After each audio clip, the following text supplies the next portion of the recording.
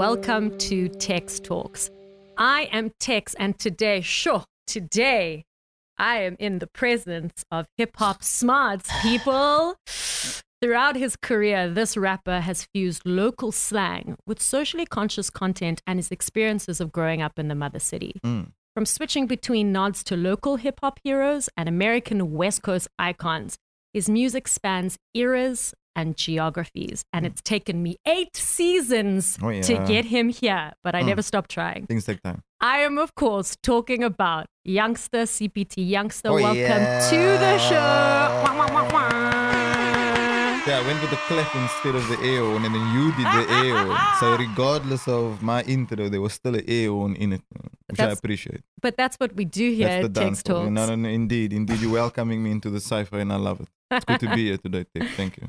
It's also good to be doing this in person at the new Kaya Creative Studios in Loop Street. Great stuff.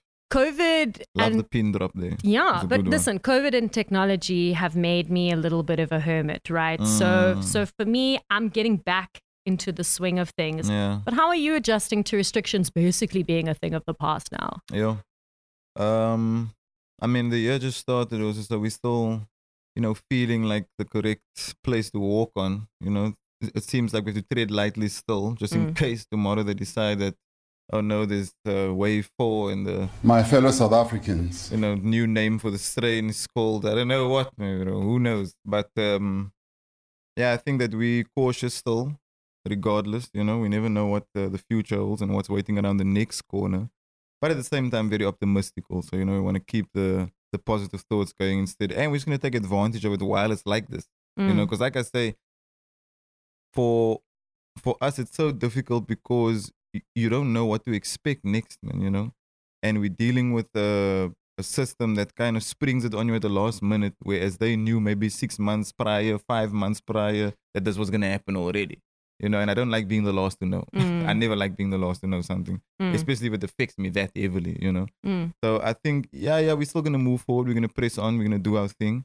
But at the same time, we also have to be cautious because we are independent businessmen. So when the money goes into something, it's all our money. And if it flops, that's our flop. I can't point the finger at nobody else. I can't blame anybody else. All of it rests on us, So, it's difficult at times, but we just, concentrate on making the right moves. Listen, I could sit here and talk to you all day, and I love to talk, and I know you love to talk. But I want to start with your loaded rapper name, right? Indeed. You made it very clear with the CPT in your name that you represent the mother city. So talk to me a little bit about the corner of Cape Town that you're from. Growing up in Cape Town, I think I was oblivious to a lot of what was going on around me. I will say that because we judge our realities as normality, man. So whatever you grow up, how you can say, exposed to, and as your routine, you believe that is almost everyone's reality, but you're not also sure. But at the same time, you just think like, we all shared this experience at some time. We all had to fast in Ramadan. We all had Eid, and we all went to go collect money by the houses on Eid and knock on the doors, and your pocket is full of coins. Cling, cling, cling. Not beers. But cling, cling, cling. But at the end of the day, like, you grow up and then you speak about these stories and you realize, there's some people who have actually never even heard of that, or heard of a labarang, or heard of like a bola, or some samosas and pies and all these different things that maybe I thought was a common knowledge to everyone, So I grew up in Witterboma most of my life, in Wynberg. Before that, various parts of the Cape, but that's like where I spent most of my life, like 20 years of my life in Witterboma. And I was raised with my mother. It was an interesting experience, but I will say my childhood was very fun in terms of like little technology, little, I can say, distractions, more playing, more fun, more natural activities, more friendships. Not like the kids nowadays. Not like this of today, where it's like going outside is a danger almost for them nowadays, it seems like that. But I had fun. I had a lot of fun. And then I think the teenage years is where I think that's the story with everyone. That's why I say I always feel like everyone's experience is the same, but there are small things that just separate us, So I think when I came to the teenage years, that's when I started to maybe like, grow into the whole rebellious side. And obviously, as you're developing your manhood as a male, you're looking now to, walk with your chest out. You want to speak differently. Your voice broke. You're getting bigger. You're developing. You're getting hair in different places yet you never thought hair grew. So like at the end of the day, I think doing it without a single male role model. I had a lot of male role models, my uncles, my cousins, and so on. Sometimes maybe weren't always the best role models, but hey, I think maybe doing it without that one dominant figure was a tricky situation when I got older. In the beginning, like I said, my childhood was all smiles, and I kept it pushing for most of my my young years. When I got a bit older, though, I think that's when I started to look around and notice what was going on around me. Like I said, I was oblivious in the beginning, even though it was happening in the beginning also. There was drugs, there was figures around me that maybe wasn't always the best to have around a child. There was the environment also. There was peer pressure, but I didn't succumb to it, like I said, until I got a bit older in life, because I was trying to find my identity. Who am I? What am I going to do? And I always had this thing about rap. Since I was a light, I always loved rapping, but at that time, I don't think that it was as mainstream or as popular in South Africa as it is now. I would credit the rise of SA hip hop in like 2013, 2014, around there, So we're talking about, I'm growing up from, let's say, 1998 to 2009. That's my little time frame of not participating in rap music, but just being an individual and living and existing in Cape Town.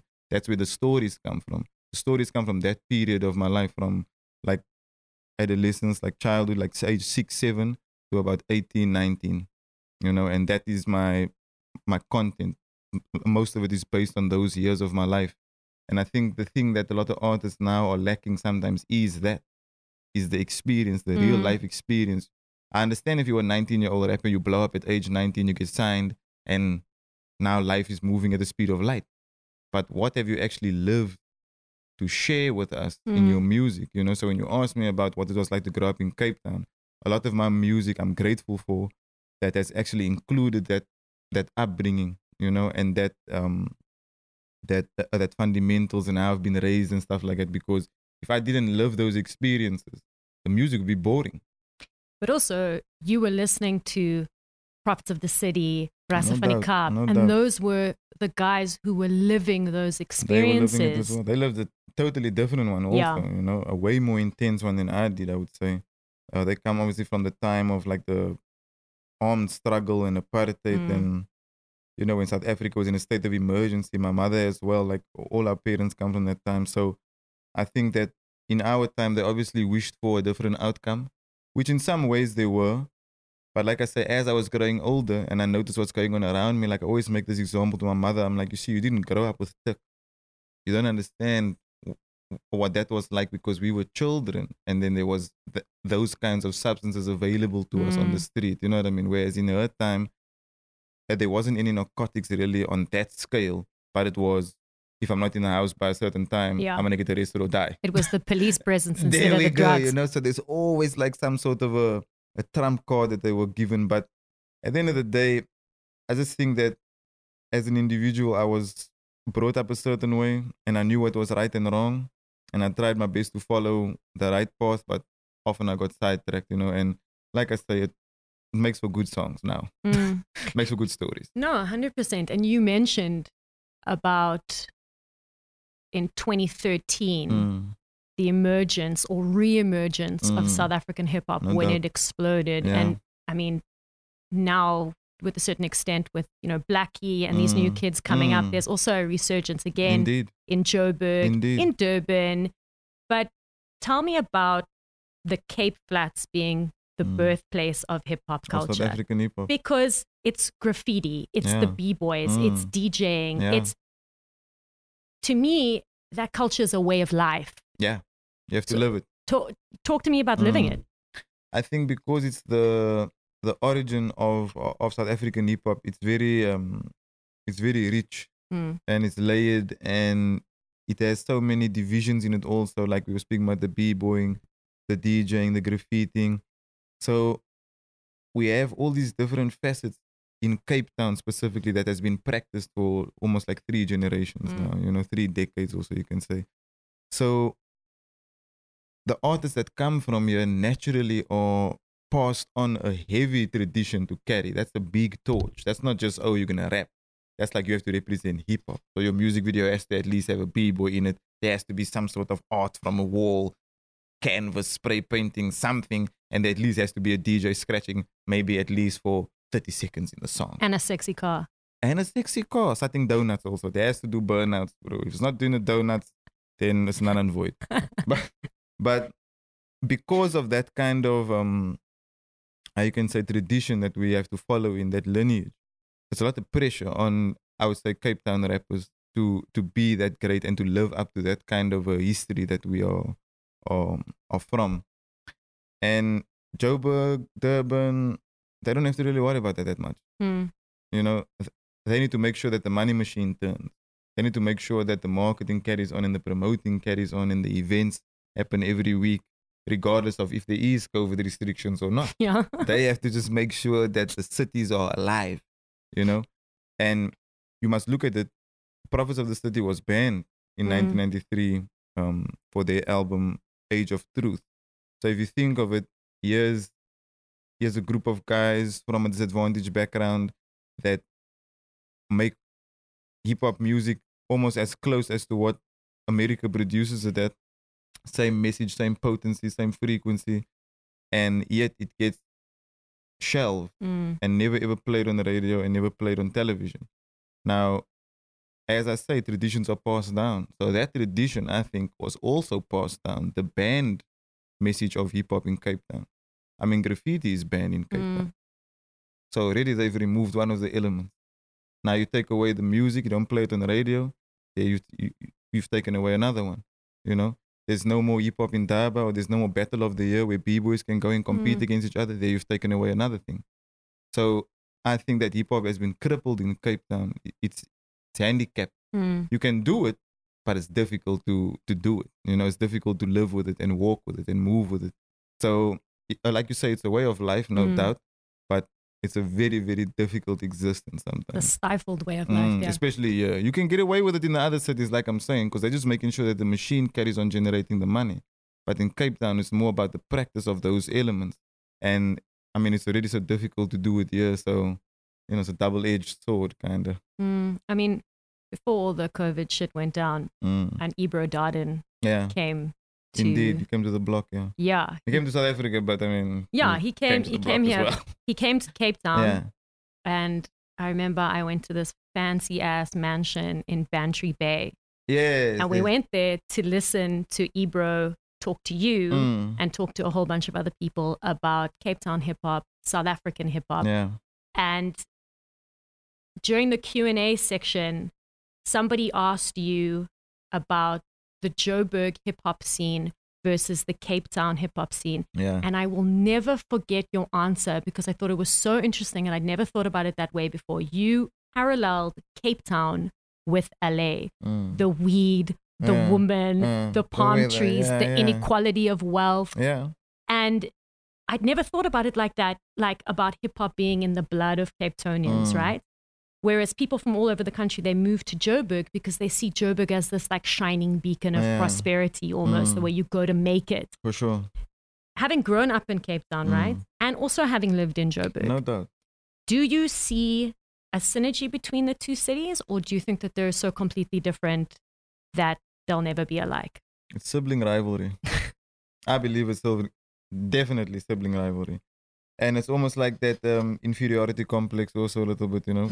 I feel like because Joburg came after and adopted hip-hop just a little bit later than us, not that many years, maybe like 3 years later, 4 years later, but still it doesn't give you the title of originator, you know what I mean? So I think because of that, it's almost like they've been teased so long, or they were teased so long because Cape Town was the mecca of hip-hop. So for them, at one point, they would have to come here to earn that respect, to earn that stripe, to get that validation from like so-called the real MCs. And then once the real MCs stamp you, they go back to Joburg and wear those stars and stripes on them, knowing that now they have like the official stamp of hip-hop in South Africa.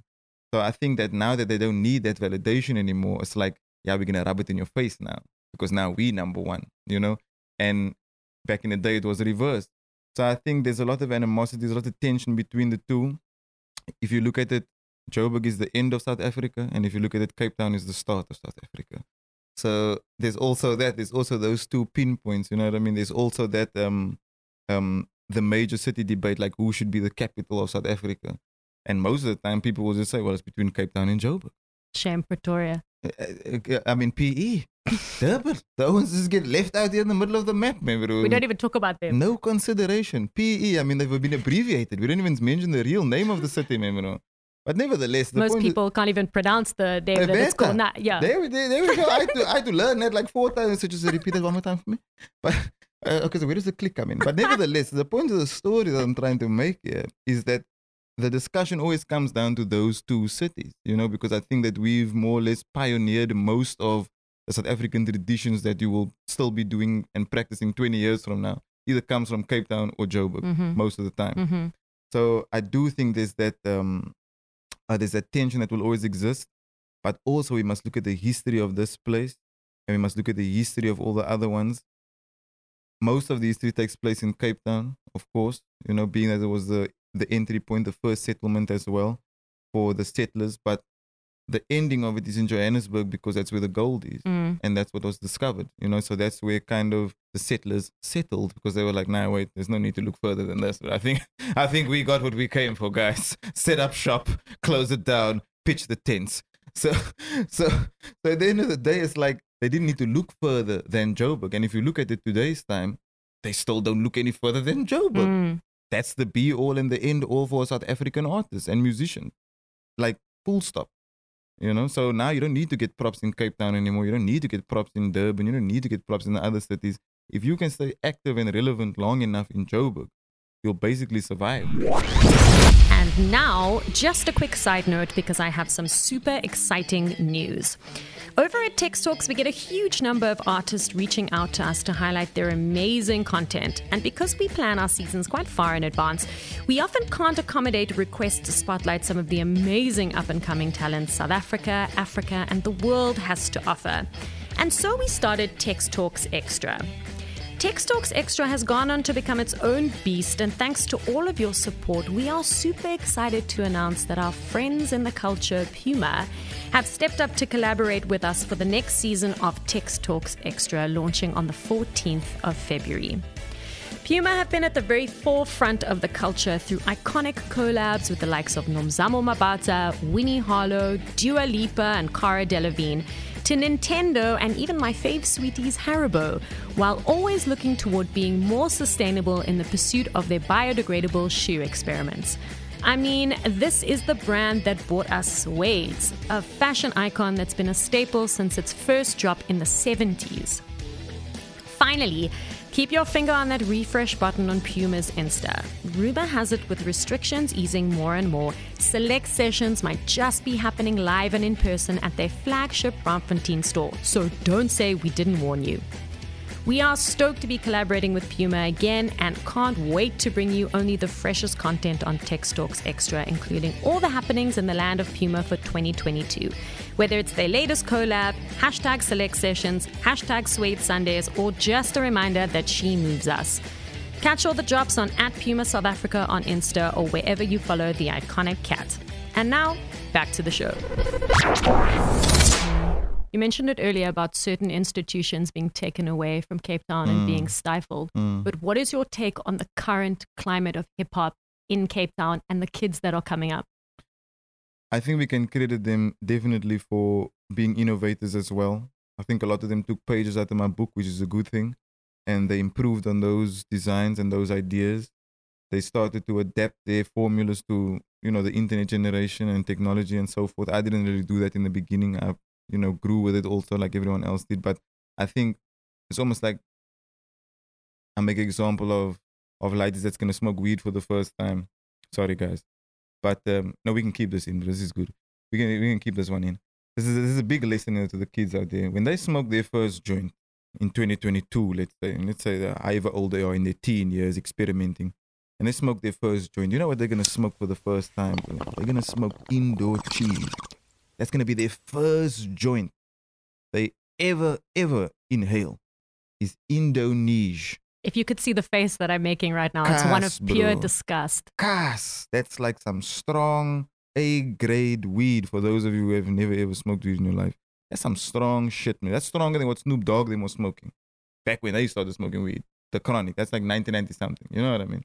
The lighters of today is going to have that as their first experience of weed. Now, that's some strong shit. Now, let me flip it for you one more time. The first phone that a lighter gets when he goes to school now is going to be an iPhone 13. Not my kids. Not your kid, no doubt. But majority of the lighters is going to cry and nag and whine long enough for the parent to say, fuck it, I'll just buy it so this man can keep quiet. My boyfriend and I were talking the other day and we were saying by the time we have babies, beepers will be back in fashion. So we'll give them a beeper and then, yeah. Let's hope a Tamagotchi comes back also, just so that they can learn some responsibility in life. But nevertheless, the point I'm trying to make is their first experiences and encounters with whether it's technology, the world, girls, drugs, whatever, is going to be so amplified to the point that I don't think they will be comfortable with living without those kinds of things, man, because that is going to be their first taste of it, you know? At least with us, you know, it was gradual. That's why I say I didn't start with technology immediately when I started making music. I was still on CDs, MP3s. Winamp. It really whips the llama's ass. No social media. No social media. We used, what's it called, BBM. Mix it. We used Mix it. We used those data bundles on BBM, the 60 Rand one, we used those ones to send the music out. So we were using that to our advantage. You paid 60 Rand for internet access, 59.99, never get that shit, on the BlackBerry. I used to pay that 60 Rand, and for that month, I get to surf the internet. Now, it was quite for me because I didn't have no internet, so I was like, this BlackBerry is basically my laptop at this point. So I would download instrumentals from the internet, then take them off the BlackBerry, put them on PC, transfer from PC to a flash, take the flash to Muffin Man and go record on those instrumentals at his house. Once the instrumentals was like, you know, lightly mixed, we'd burn that to an MP3 disc because I'd make so many mixtapes that would not be able to fit on audio CDs. So we'd burn MP3 discs or we'd turn an audio CD to a data disc, then burn all the mixtapes on. Usually it would be like, you know, 4 or 5 mixtapes you could fit on one CD. Then those CDs we then put in little sleeves, come here to Long Street and give the CDs out. Not sell, give the CDs out, like a pamphlet. So that was me at the start. That's before the internet. But I started a Facebook page also because someone told me, bro, I think you need Facebook. So I made a little fan page and I used both. I used the physical stuff going out into the street and I used the online digital stuff by, you know, posting little pics and links. And I did a freestyle on Kenilworth Center's rooftop and I posted that on YouTube, not even thinking that anything's going to happen with it. And if I look at the video on YouTube now, it's like 33,000 views from a video we shot on a BlackBerry. What? So this was all experimental phases that we were going through. Is that still on YouTube? I think it is still on YouTube. I'm going to go check it out when this is done. And then you see these ladies of the day, like you speak with them and you say like, you know, what have they done? I will say once again, I credit them in Cape Town because they have taken a page out of my book. They've used some of what I've done to forward their careers faster. But I feel like the only part that they lack is the fact that, yo, before you smoke cheese, bro, there's a Swazi. Before you smoke cars, there's a Tari. Before you smoke the Indonesia, you know, there's all these other lower strands that you guys have never heard of. And I understand where you are in life now. I get it. But I'm just saying that sometimes you do your research and your homework, not necessarily to take yourself back, but just so you can understand where you've come from and how far, like, others had to pave the way so that you could be where you are now, you know? And I think that is where we've lost some of them, is that they don't know that there's Brasse van die Kaap. They don't know that there's Goddessa. They don't know there's Mr. Devious. And if they do know, they're not even going to listen to what they sounded like. Sometimes I go listen to that music just so I can know what not to say again. I never want to repeat myself. I never want to say the same thing that the other artists already said. So I go listen to that as references for my music to make sure that I'm saying, maybe spreading the same message but differently, you know, or bringing it across in a different way, or making it fun, or putting a different concept spin on it or something like that. But I just think that with the lights now, use the technology to your advantage, no doubt, but understand you come from the mecca of hip-hop. You come from where hip-hop was invented in South Africa. You can do more than you think with it. You know, there's so many, like I said, the elements that we spoke of, there's so many of those elements that they haven't ever tapped into. I released a project now, Dreams Don't Pay Bills, recently. I got Reddy D and Emil on there. And Reddy D is scratching. This is in 2021. That's incredible. I saw a video of D scratching on you want to bamba? You want to chill with the big boys? I saw a video of D scratching on it. And the crazy thing is that when he did it, Black Twitter went up in a frenzy because they asked, like, yo, why is he scratching on a piano song? They were offended by it. And I sat there and I thought, shit, we can't actually point the finger at anyone because, number one, in Joburg, they're not exposed to the elements of hip hop. They didn't really take it as far as we did. You know, we're still living with it, like you say. It's a practice. You know, we've carried it on into the next generation and the next one and the next one and so forth. So here's D scratching on piano, but they don't know D been scratching forever. He didn't stop scratching. There was never a point where really D actually decided, look, I'm going to put the scratching thing on hold and we're just going to do CDJs and play a normal set. No. D been scratching under his legs since the 90s, man. You know? He's still doing the backwards one with the, he's never stopped. But because they've never been exposed to that side, it's just something that is almost a foreign concept to them, which they're like, yeah, we don't need it. You know, but the kids in Cape Town need to keep that shit alive. The DJs that come from Cape Town should be going to D and being like, yo, D, teach me the basic scratch. Teach me the 5-finger roll or whatever it's called. You know what I mean? But we just need to find a way to kind of connect them, you know, the two generations. So I feel like I'm that bridge. I feel like I'm the one standing with my hand on the one side of the tug of war and I got my hand also on the other side of the rope. So I'm firmly planted in the middle between old and new. Like you say, I have this nostalgic moments where I connect eras. I think that was part of my intro speech that you gave. It was brilliant, by the way. I love the speech. Thank you so much. But yeah, the connecting of the eras, I think that I'm part of that. That's why I say these kids have taken a page out of my book of what I've done because I did some of what they needed to do as well, which was use the internet to my advantage, upload little freestyles, do mixtapes, whatever the case may be. And then, you know, the OGs respect me because I did the ciphers, I did the battles, I did the park jams, I did the open mics. You've done the legwork. I did the legwork I had to do. I did the mixtapes. I came to distribute it out. So you gained the respect. There we go, you know. And I think that's just something that they need to try more of, you know, try and also dabble into what was done before. But like I say, just improve on that, you know. I'm glad that you mentioned Emil and Reddy D because, I mean, where would we be without them at this two point? of the most important hip-hop activists, but also pioneers. Because, My I mean, Lord. they educated the kids through their outreach programs. They performed at Nelson Mandela's inauguration. Guys, can we just have that moment? I don't think they're gonna call me to come perform at no one's inauguration. I don't think I'm that special, maybe, but that is the kind of legacy that these men have. I saw a picture the other day of Prophets of the City and Quincy Jones. Oh my God. I was laughing with Quincy. Cash. Then the other day, D was telling me, you know, every time I speak with D, I at least try and just dig out a new story while I have him in my presence. You know, so I'm like always, you know, like I'll drop a R1 in the machine and just see what song plays. You know, basically, it's, you know, it's on random. It's like, come on, D, if I say this, maybe it'll trigger a memory from 1989. but then he hit me with one the other day where he's like, yeah, the Fugees invited us on tour. My God. Oh nah, my God. I'm loving them chicken like, you were invited on tour by the Fugees?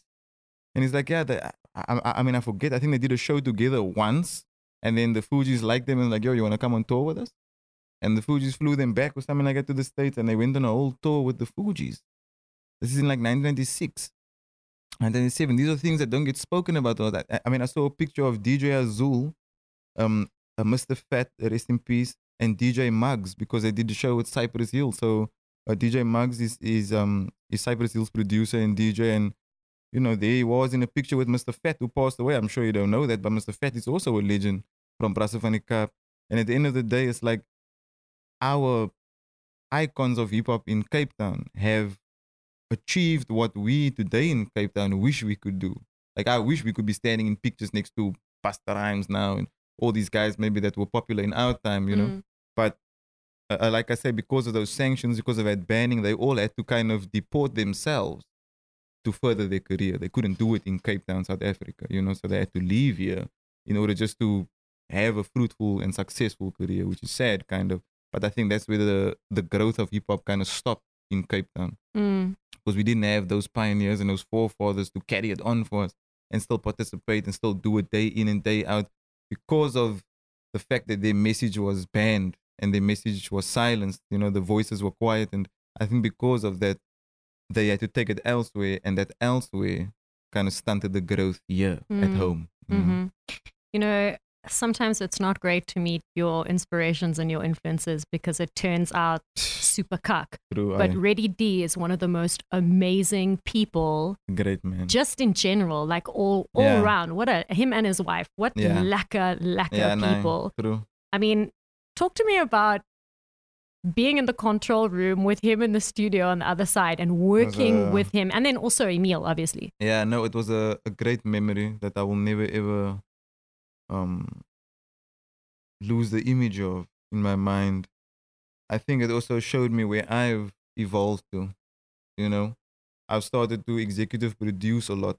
I noticed whether it's my music videos have been, you know, marginally directed by me since I started shooting music videos, and the music as well. A lot of all the ideas are mine.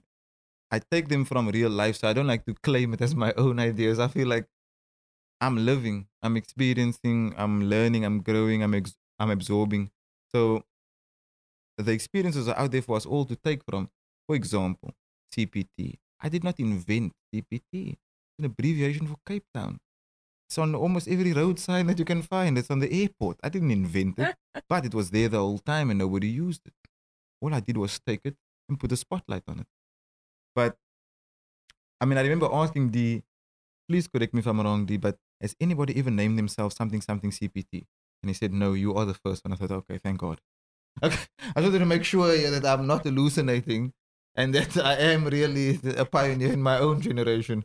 And you know, when he confirmed that for me, I was like, yo, so I did add something new to the canvas. I did do something nobody else never did before. Because for a long time, like I say, I always believed that I always thought everybody knew CPT and everybody was aware that CA and is like LA and we live on the West Coast in the Western Cape and it's very similar to the West Coast in LA and we also have CPT, which is like Compton. I thought everybody knew that. No. I thought everybody figured that out. So I thought, well, I can't take it because, I mean, people's going to be like, oh, yeah, we know, bro. But when I did it, I was like, oh, shit, nobody actually thought about that. Funny. And, I mean, we were all hip-hop fans. We were all listening to the same thing. We all listened to NWA and Snoop Dogg and Dr. Dre and Ice Cube. But here was something that nobody ever thought to make a correlation between, you know? And just coming back to D, like, these are things I had to clarify with him just to make sure that I'm not following in somebody else's shadow. You know, that I'm doing something that is original. I always want to be authentic. I never ever want to know that I took this from somewhere else, even though I appropriate stuff, no doubt, with the West Coast sound or, you know, certain songs and lines I will use from, you know, these iconic rappers. Still, at the end of the day, I always put my own spin on it. Even when I was downloading those instrumentals with the BBM, I would never ever try and match the song I'm downloading. If Tupac's song is called California Love and I were to download that, not that I did, just make an example, I would never ever rap about Cape Town love. I'd try and turn the song completely 360 around and rap about the opposite of what he's talking about, just so that I wouldn't even be on the same subject as the original track, you know? So with D, I look at him as that he's a one of one. He invented the mold, you know? He kind of, you know, started the whole race. And like every time I'm around him, I get more and more inspired by him. Even at this age, that he's in his 50s. I'm shooting a video with him on Sunday. He's in his 50s. You know what I'm saying? So I'm thinking to myself, like, yo, how can I make this thing last that long? You know? So every time I'm around him, I'm just absorbing. I'm stealing with the eye. I'm stealing with the ear. I'm taking of his experiences, combining it with my own. I'm like, I can use that. Oh, this is good. So a lot of what I do is motivated and inspired by what he has done and what he's doing, and as well as the groups, you know, that he's associated with. Because, I mean, he put together a lot of members from Praça van die Kaap. People don't know that, you know. He discovered the Les. A lot of people don't know that. These are things that D was instrumental in like innovating, you know. I mean, whether it's the car culture with the drift squad, he had the show Mzansi Rides back in the days, where he would be like, oh my God, I love that show. Like going around and going with this man to these, you know, racetracks, doing mad burnouts and drifting. And then the last segment of the show, he's doing like a 30-minute set or something, and he's scratching him in his mood. Like, I'm looking at some chicken like, this is one man doing all these things, you know?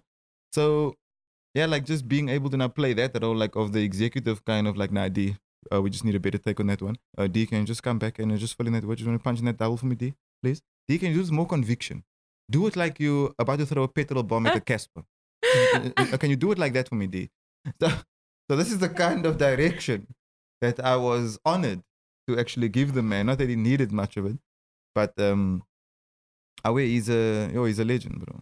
So is that why you're like a sponge of Cape Townian hip hop culture and SA hip hop culture, so that one day when some lighty comes to you and wants to cross-reference a lyric or cross-reference their name, you can be to them what Ready D is to you. Basically, I look at it like all the rappers that I grew up idolizing always paid tribute to the rappers they grew up idolizing. So I believed I had to imitate that character as well. Not to be a gimmick, but because that was the right thing to do. It's the same thing like when you're growing up. I grew up with my mother, but I tried to imitate her a lot. So I would like put on her clothes. She always wore like tomboy clothes. Was my time. I didn't really dress girly unless she was doing like shows and goodies and modeling. Because she was a model in those days, so she used to do fashion just like proper ramp shows, not like I'm posing on the beach for Insta, but like actual, I've seen 1, scene 2, scene 3, and she's doing the choreography for it. But nevertheless, like she would have all these dope clothes because obviously she was in the fashion game at the time. And that's where my love for it came in because of her. But I would imitate how she would dress. I'd also want to wear the Nikes because my Tanya would wear Nikes. I'd want to wear dangris because she wore dangris. She'd have earrings. I'd be like, I also want to have earrings. She have little necklaces. I'd be like, But I'm combining it with what I'm reading in the magazines, these rap magazines, and what I'm seeing on TV in the rap videos. So it's like cool because her flavor was very similar. Like I said, she's more like a tomboy style. So her style was similar to that of hip hop because she was also influenced by the fashion. So like Tommy Hilfiger and Guess, Peppy G, and she'd be wearing all that, as a woman, But also because she's on the train, she's on the taxi, she can't be dressing up with skirts and heels on it. Because, she needs durable clothes. She needs to get from point A to point B. Yeah. Plus, she's holding my hand. I'm with her, So we need to move here. So she'd be wearing caps. She'd be wearing like bomber jackets. She looked like a guy almost. And she had the boys cut. So even worse, she really looked like a bra. But just me trying to always take from her and get ideas from her. That's kind of the same thing now that I'm doing still with her, but also through these other OGs like the Emils and the DJ Azuls and the DJ Easies and all these other pioneers that came through Cape Town. I try and take from what they have already laid down and like reignite it just so that the kids that missed out on it, because a lot of them did now especially, they can kind of be introduced to it through me. And they'll look at me as the guy that, oh yeah, you taught us about that. And actually I was taught by somebody else about that, and D probably learned it from, the originators of hip-hop, the Africa Bambatas and the Zulu Nations and the Public Enemies and the Run DMC, because that was the first hip-hop that they grew up listening to, So I feel like the flag bearer, the torch bearer has to be me now. Because if I didn't do it, it would be a big injustice to Cape Town. If I didn't remind Cape Townians about who came before us, who are the forefathers of this culture. So is that the reason why when you first started rapping, you ditched the American accent? The American accent got completely left behind when I spoke to Shamima of Godessa. So I did a mixtape with DJ Hammer. DJ Hammer was the DJ also for Brasse van die Kaap. I've moved around with some of the greatest of them. If I can just have that moment to pat myself on the back as a young lad, because I mean, if you look now, the new rappers seek approval from fans and bots and, trolls. People they've never met. People they've never met. I was seeking that validation from like the creators. I wanted the people that made hip hop to tell me, yeah. Which is really the most important thing, because then you're getting the stamp of approval. Then I don't care what anybody else is. I mean, it's like almost if you commit a crime and you're like, well, it's fine, guys, as long as my mother knows. If she knows and she accepts me, then it's like, I'll go to jail. As long as she's happy and she can still look at me in the face, then it's all good, Kind of like the most important person in your life needs to give you that, that sign of acceptance, and then you'll be like, okay, I'm calm. I'm at ease now, you know. But when they're disappointed But in when you, they're disappointed in you, it oy. feels like the whole world is against Pretty you, much, yeah. basically.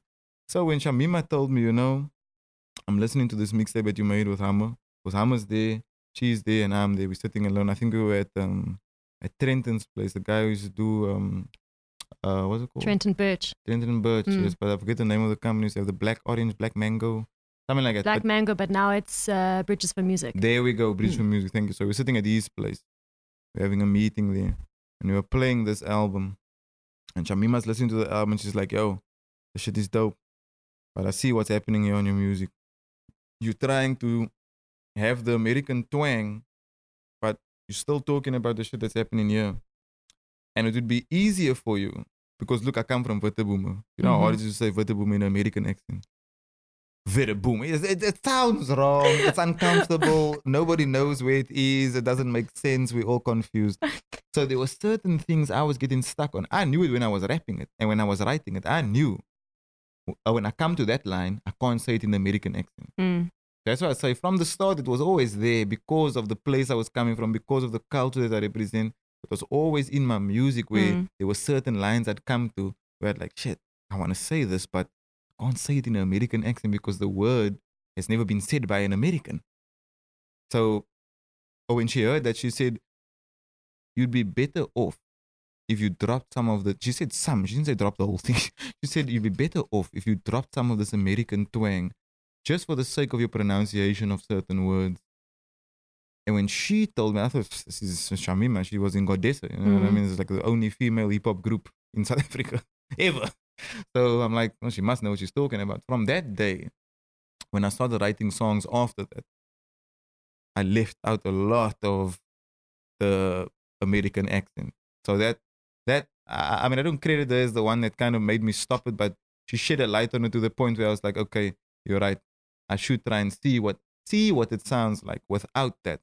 And the first song that was completely removed from an American accent, more or less, I would say like 90% of it, was Salutas. Salutas, that's why the O and Salutas. Some people say that we trust, some people say that we cut. And now, Salutas, Salutas, Salutas, Salutas. And that was 2014, which was like a year after she had given me that advice. I was writing and making other songs, but Salutas was the one I decided I completed, like I'm going to leave out everything that even reminds people of America. And I'm just going to rap about everything that, you know, brings them back home to Cape Town. And if you look at that song, I mentioned District 6, Kaapstad, Baanslag, CA, I'm a Crazy Arabian, Young van Riebeeck. Kaapstad, Baanslag, celebration. CA, I'm a Crazy Arabian. District number 6, Cape Town, and Malaysian. Got married to the game in the Witeboom Pacific. Taking over the Cape like I'm Jan van Riebeeck. War with the boo. All those things that followed me up until now, up until this time in my career, came out of that song, Salutas, in 2014. And that moment is credited, I give it to Shamima for reminding me where I needed to take things. But that song was the springboard. That song was the plan. springboard. I mean, listen, you've been working No, there's been plenty. 24 mixtapes in 24 months. That's the one. I mean, that your work ethic is second to none. Like, where's that coming from? Where's that drive coming from? Yeah. I would say it's coming from a lot of. There was a long period in my life, like I said, that years of 1990 something to 2009 or 10. That was like a waiting period in my life. I was waiting for it. I was waiting to rap. I knew I could, but like I say, the timing, the climate, the population, the access, I don't think people were ready yet to accept a colored rapper just spitting about, you know, how he's dressed and where he goes and what, you know, he drives in and what he eats and who he's hanging out with. I don't think they were ready for that yet. You know, lifestyle rap. That's what I call it, because my music is based on my lifestyle. So it's a lifestyle I lived and it's a lifestyle I currently live. So because of that kind of content, I had to wait for the internet, basically, I think, because the internet gave us all a platform to broadcast ourselves, as YouTube, used the slogan. And you didn't have to have the best outfit and the most shiny music video and whatever the case may be. All you had to do was be good enough to upload something. And when they gave me that freedom, you asked me where did it come from? They gave me the opportunity then to make as much music as I wanted. All I needed was to get in front of a microphone. And I needed someone to press record. I needed someone to believe in me. And I needed someone to help me get this music out. And once I did that, the rest was history. Your debut solo album, 3T. Things take time, right? I'm coming straight out of Cape Town. Good Lord. Won best album at the South African Hip Hop Awards. Yes, that's correct. And didn't win best hip hop at the Summits. And you were robbed. You were robbed because that album is a masterpiece. I think I went on a little bit of a rant on Twitter. They do. And then everybody from Cape Town was like, like they joined you. Yeah, pretty much. But, in the grander scheme of things, people say that awards, nominations don't matter. But what do they mean to you? Do they matter to you? Or is it more important to get the validation from the people who you're making the music for? Yeah, look, I mean, there's a lot of great artists that obviously never, oh, thank you, sir. Yeah, indeed, just eat it. I'm drinking boiling water out here, baby. Hey, my man. This is the risk that you take, bro, when you go with the boiling water. But nevertheless, I think that it goes both ways. Everybody wants to win the medal for Player of the Year when they walk on the stage and smile with the principal. I'm smiling with the principal right now. You just can't see it. It's amazing. Yeah, it's the Colgate one. But nevertheless, the rewards are great. We all won the trophies and accolades. But I mean, I've looked at plenty of successful rappers. Some of my favorite rappers ain't won shit in their life. So I don't mind following in the Bob Marley tradition. I don't mind following in the, Tupac won awards when he died. Don't mind following the Notorious B.I.G.'s. Nas only won his first Grammy in 2020. COVID Grammys, So, and that's Nas, baby. That's one of the greatest poets of our time, So these are all artists that I hold in high regard that weren't awarded and rewarded by, the faculty and the poll of, music experts, so to say. So I don't think that my music has any less of an impact just because I didn't win anything. But like I said, we'd all like to have the trophies in the cabinet, I mean, at least you have that. I do. I have best 3. album. Yeah, exactly. Sorry. I mean, I won, guys. Let's not take anything away from the win. But at the Summers, I just believe there's a lot of politics involved in these kinds of big award ceremonies also. A lot of labels that have investments in it and stakes in it and, shares and so on and so forth. So I'm not competing against the artist. I'm competing against a label. People don't understand the bureaucracy that goes on behind the scenes when it comes to these things. They do not. As YGen, like I said at the start of this, we are an independent entity. I'm going up against the Sonys and the Universals and the Def Jams and whoever it may be with little resource, a fraction of what they have, basically. For me to have even made it this far on my own, I'm, 11 years now, unsigned. It's almost unheard of. People want to talk about, oh yeah, I'm independent and I did it my way and I did it like this. Well, how long did you do it, my man? For 2 years now? Well done. I'm not saying you're any less of an artist than I am. But what do you want me to do? I can't pat you on the back for that. I've been doing it for almost 12 years by myself with the same people, the same guys. You're going to look at my pictures from 10 years ago. You're going to see the same faces in it. So, I mean, it's also that kind of resilience. You ask, how did I make the 24 mixtapes? It's like, just imagine you have to go back and explain to the Owens, oh, nah, it didn't work out. I'm thinking of it. I'm thinking like, this is our last resort. And I have to go back home and say, oh, this thing that I've been, fantasizing about for like 10 years of my life didn't actually work out.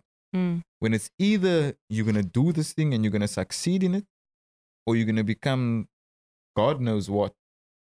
I think you'd want to succeed in that thing. You might want to be the best at it also. 100%. So I think that 24 mixtape is me overcompensating, really. I'm trying to show people that I'm good. And if they don't clap or cheer, I'll make another mixtape. If they don't clap or cheer, I'll make another mixtape. If they don't say I'm the best, I'll make another mixtape. And if I don't win, I'll make another mixtape. And that is how it came to 24, basically. And nobody clap or cheer at all at Youngsters' upcoming events so we can get all the mixtapes all the time, please. They clapped at number 12 already. I just think, once again, like I say, it's just overcompensating, guys. Ay. So listen, the reason that you are here today is to talk about your new album, 31 Years Ahead of Time. Ish.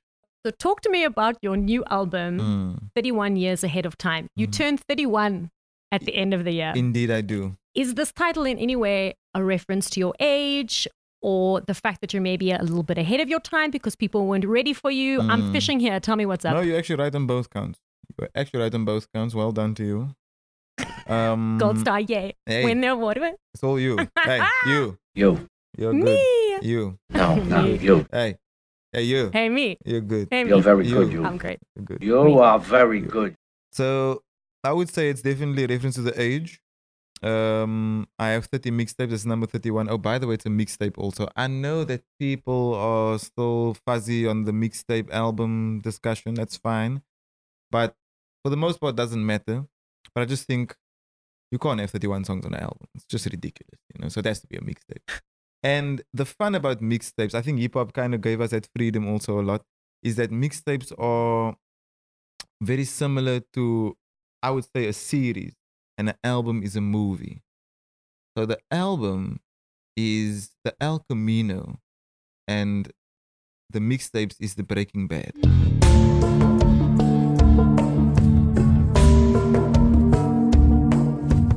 You know what I'm saying? Huh? Nice. Thank you. Because I've been trying a long goddamn time to explain to people what mixtapes are. Nice. I have another analogy. So I call mixtapes your samples. So when you come to the restaurants and you have those little starters and finger foods that come out of the trays, like, oh, you can just, taste what we have. And then you order your food and the main course comes. That's the album. The mixtapes is everything before that. I'm going to use this. I'm going to take it and I'm going to run with it. Please do, because that's the simplest way for me to explain to people what a mixtape is. That's why I'm saying this 31 Years Ahead of Time can't be an album, because it's not necessarily me trying to give you like deep shit to digest. It's just me like giving you little snippets and samples and, kind of like throwback about what I've been doing all this time and what's been laying in the vault.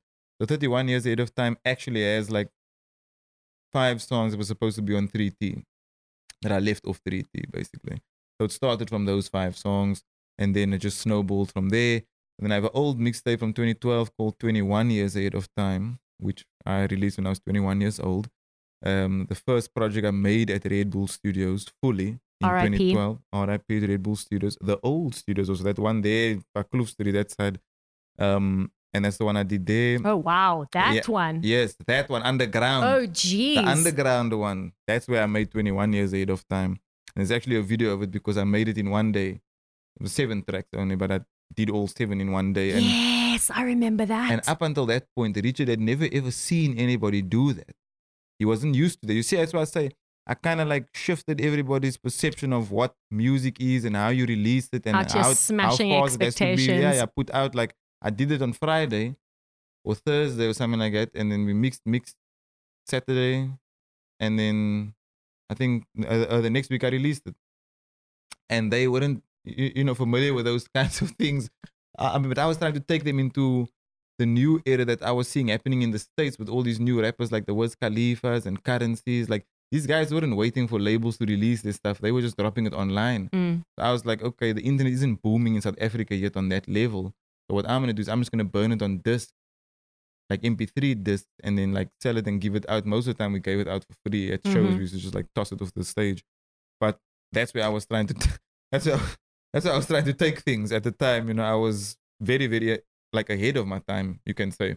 So that mixtape was, kind of to symbolize my pace that I was working at, how fast I did things. And now 31 years ahead of time, I'm turning 31 years old.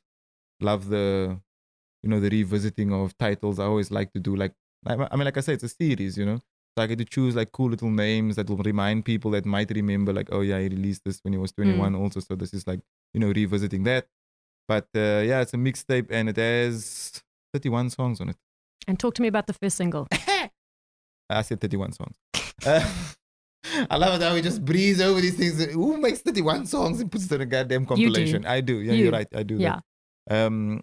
The most, and this is a side note, the most songs, and I know we're out of time here, but I don't even care at this point. The most songs that we have ever put on a mixtape is 50.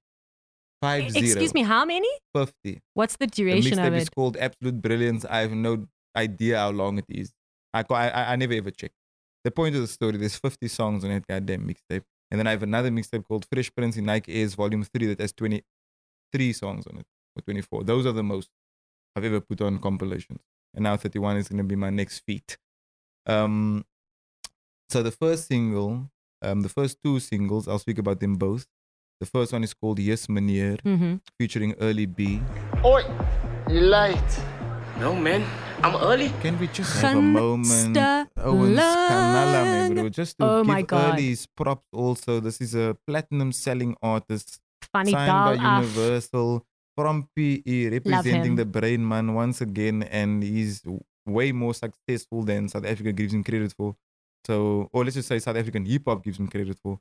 So let's just have a moment and I just want to give a clap to Early B for representing and doing something that I've never seen done before. Well done. Also, one of the most incredible people I've ever met. Again. Great man, great character, great lyricist also. I'm seeing a trend here with the people that you work with being incredible people. Just being lekker mense. You know what I mean? You know, some of the greatest collabs happened with big artists and labels and fans alike. Thought these collabs would never work. You know, like if you listen to a California Love, I'll make an example, Tupac, Dr. Dre, Roger Troutman. Those are all three pioneers on one song.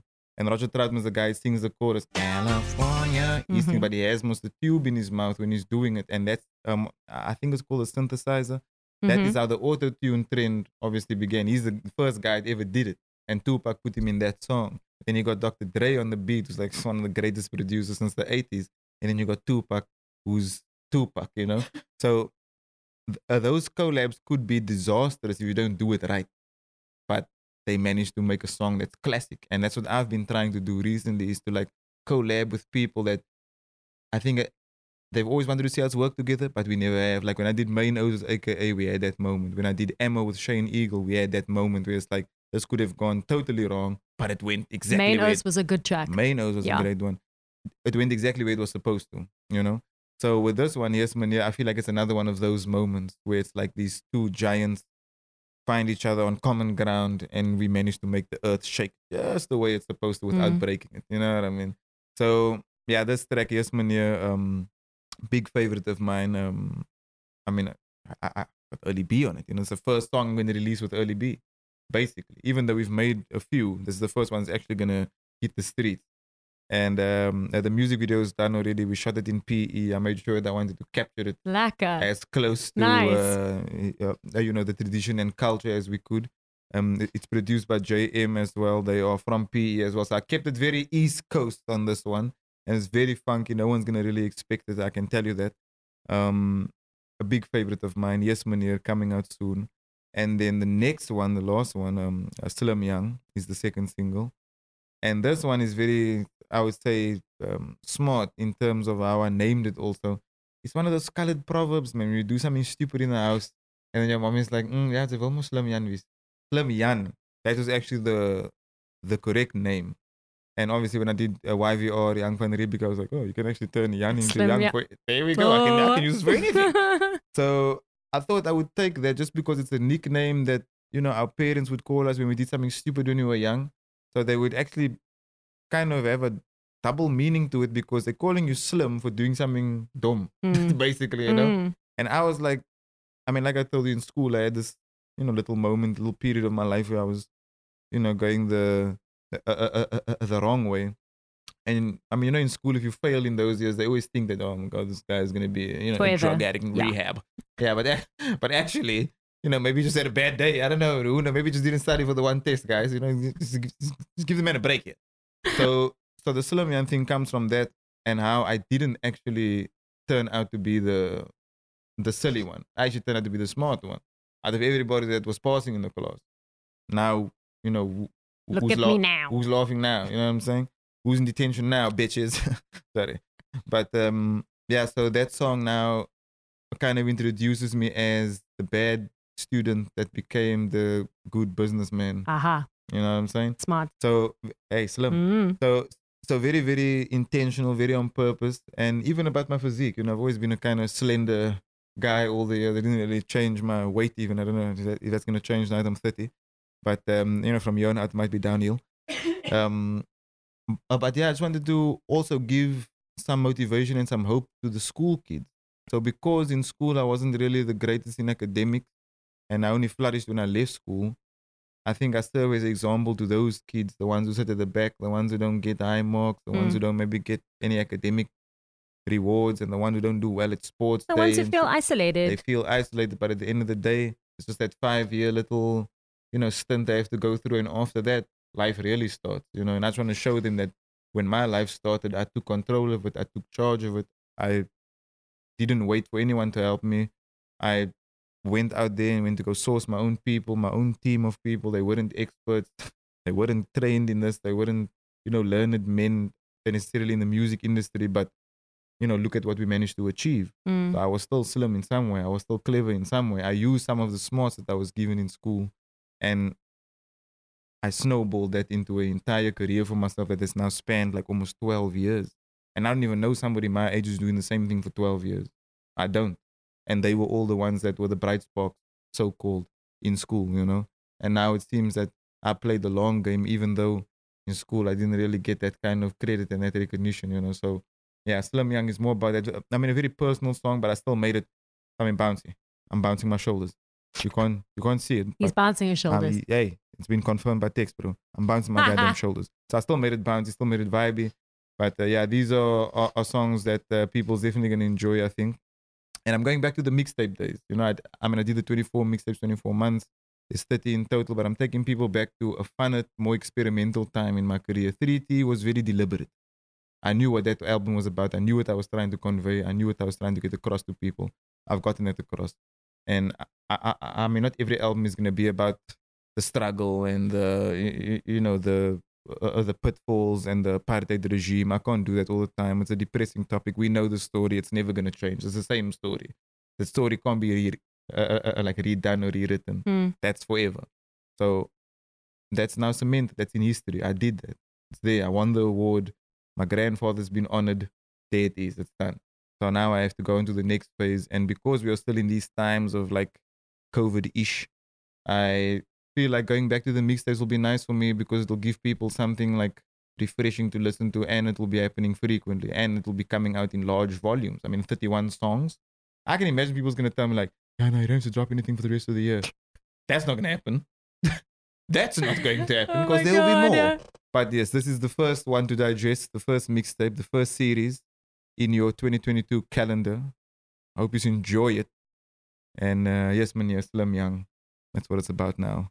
And yeah, just mood it loud and get complaints from the neighbors and be disrespectful when they come, and play it louder for the police and tell them where to download it and send them a link. Salute us. Well, listen, after I've digested these 31 tracks, good luck. You need to promise to come back. I need to come back and discuss them all. Because we need to dive into the next 3 releases that you will probably have put out. In that time. That's most definite. That's the thing that I love about you. There's always something to talk about. There's always something going on. And I feel like you're very fortunate, you and your company and everybody that works with you, because in this climate and having just been through the worst 2 years ever in the industry, in recent memory. Yeah, true. You're very lucky that people you've got that people still care, they care, but that you've still got this incredible flourishing career and business that is only going to carry on growing and growing and growing and growing. True. And this has been a bucket list interview for me. I know. No, look here, you've been supporting me for quite some time. I've seen it online. I always retweet. I always show love. Always share. You do. And we need more of you.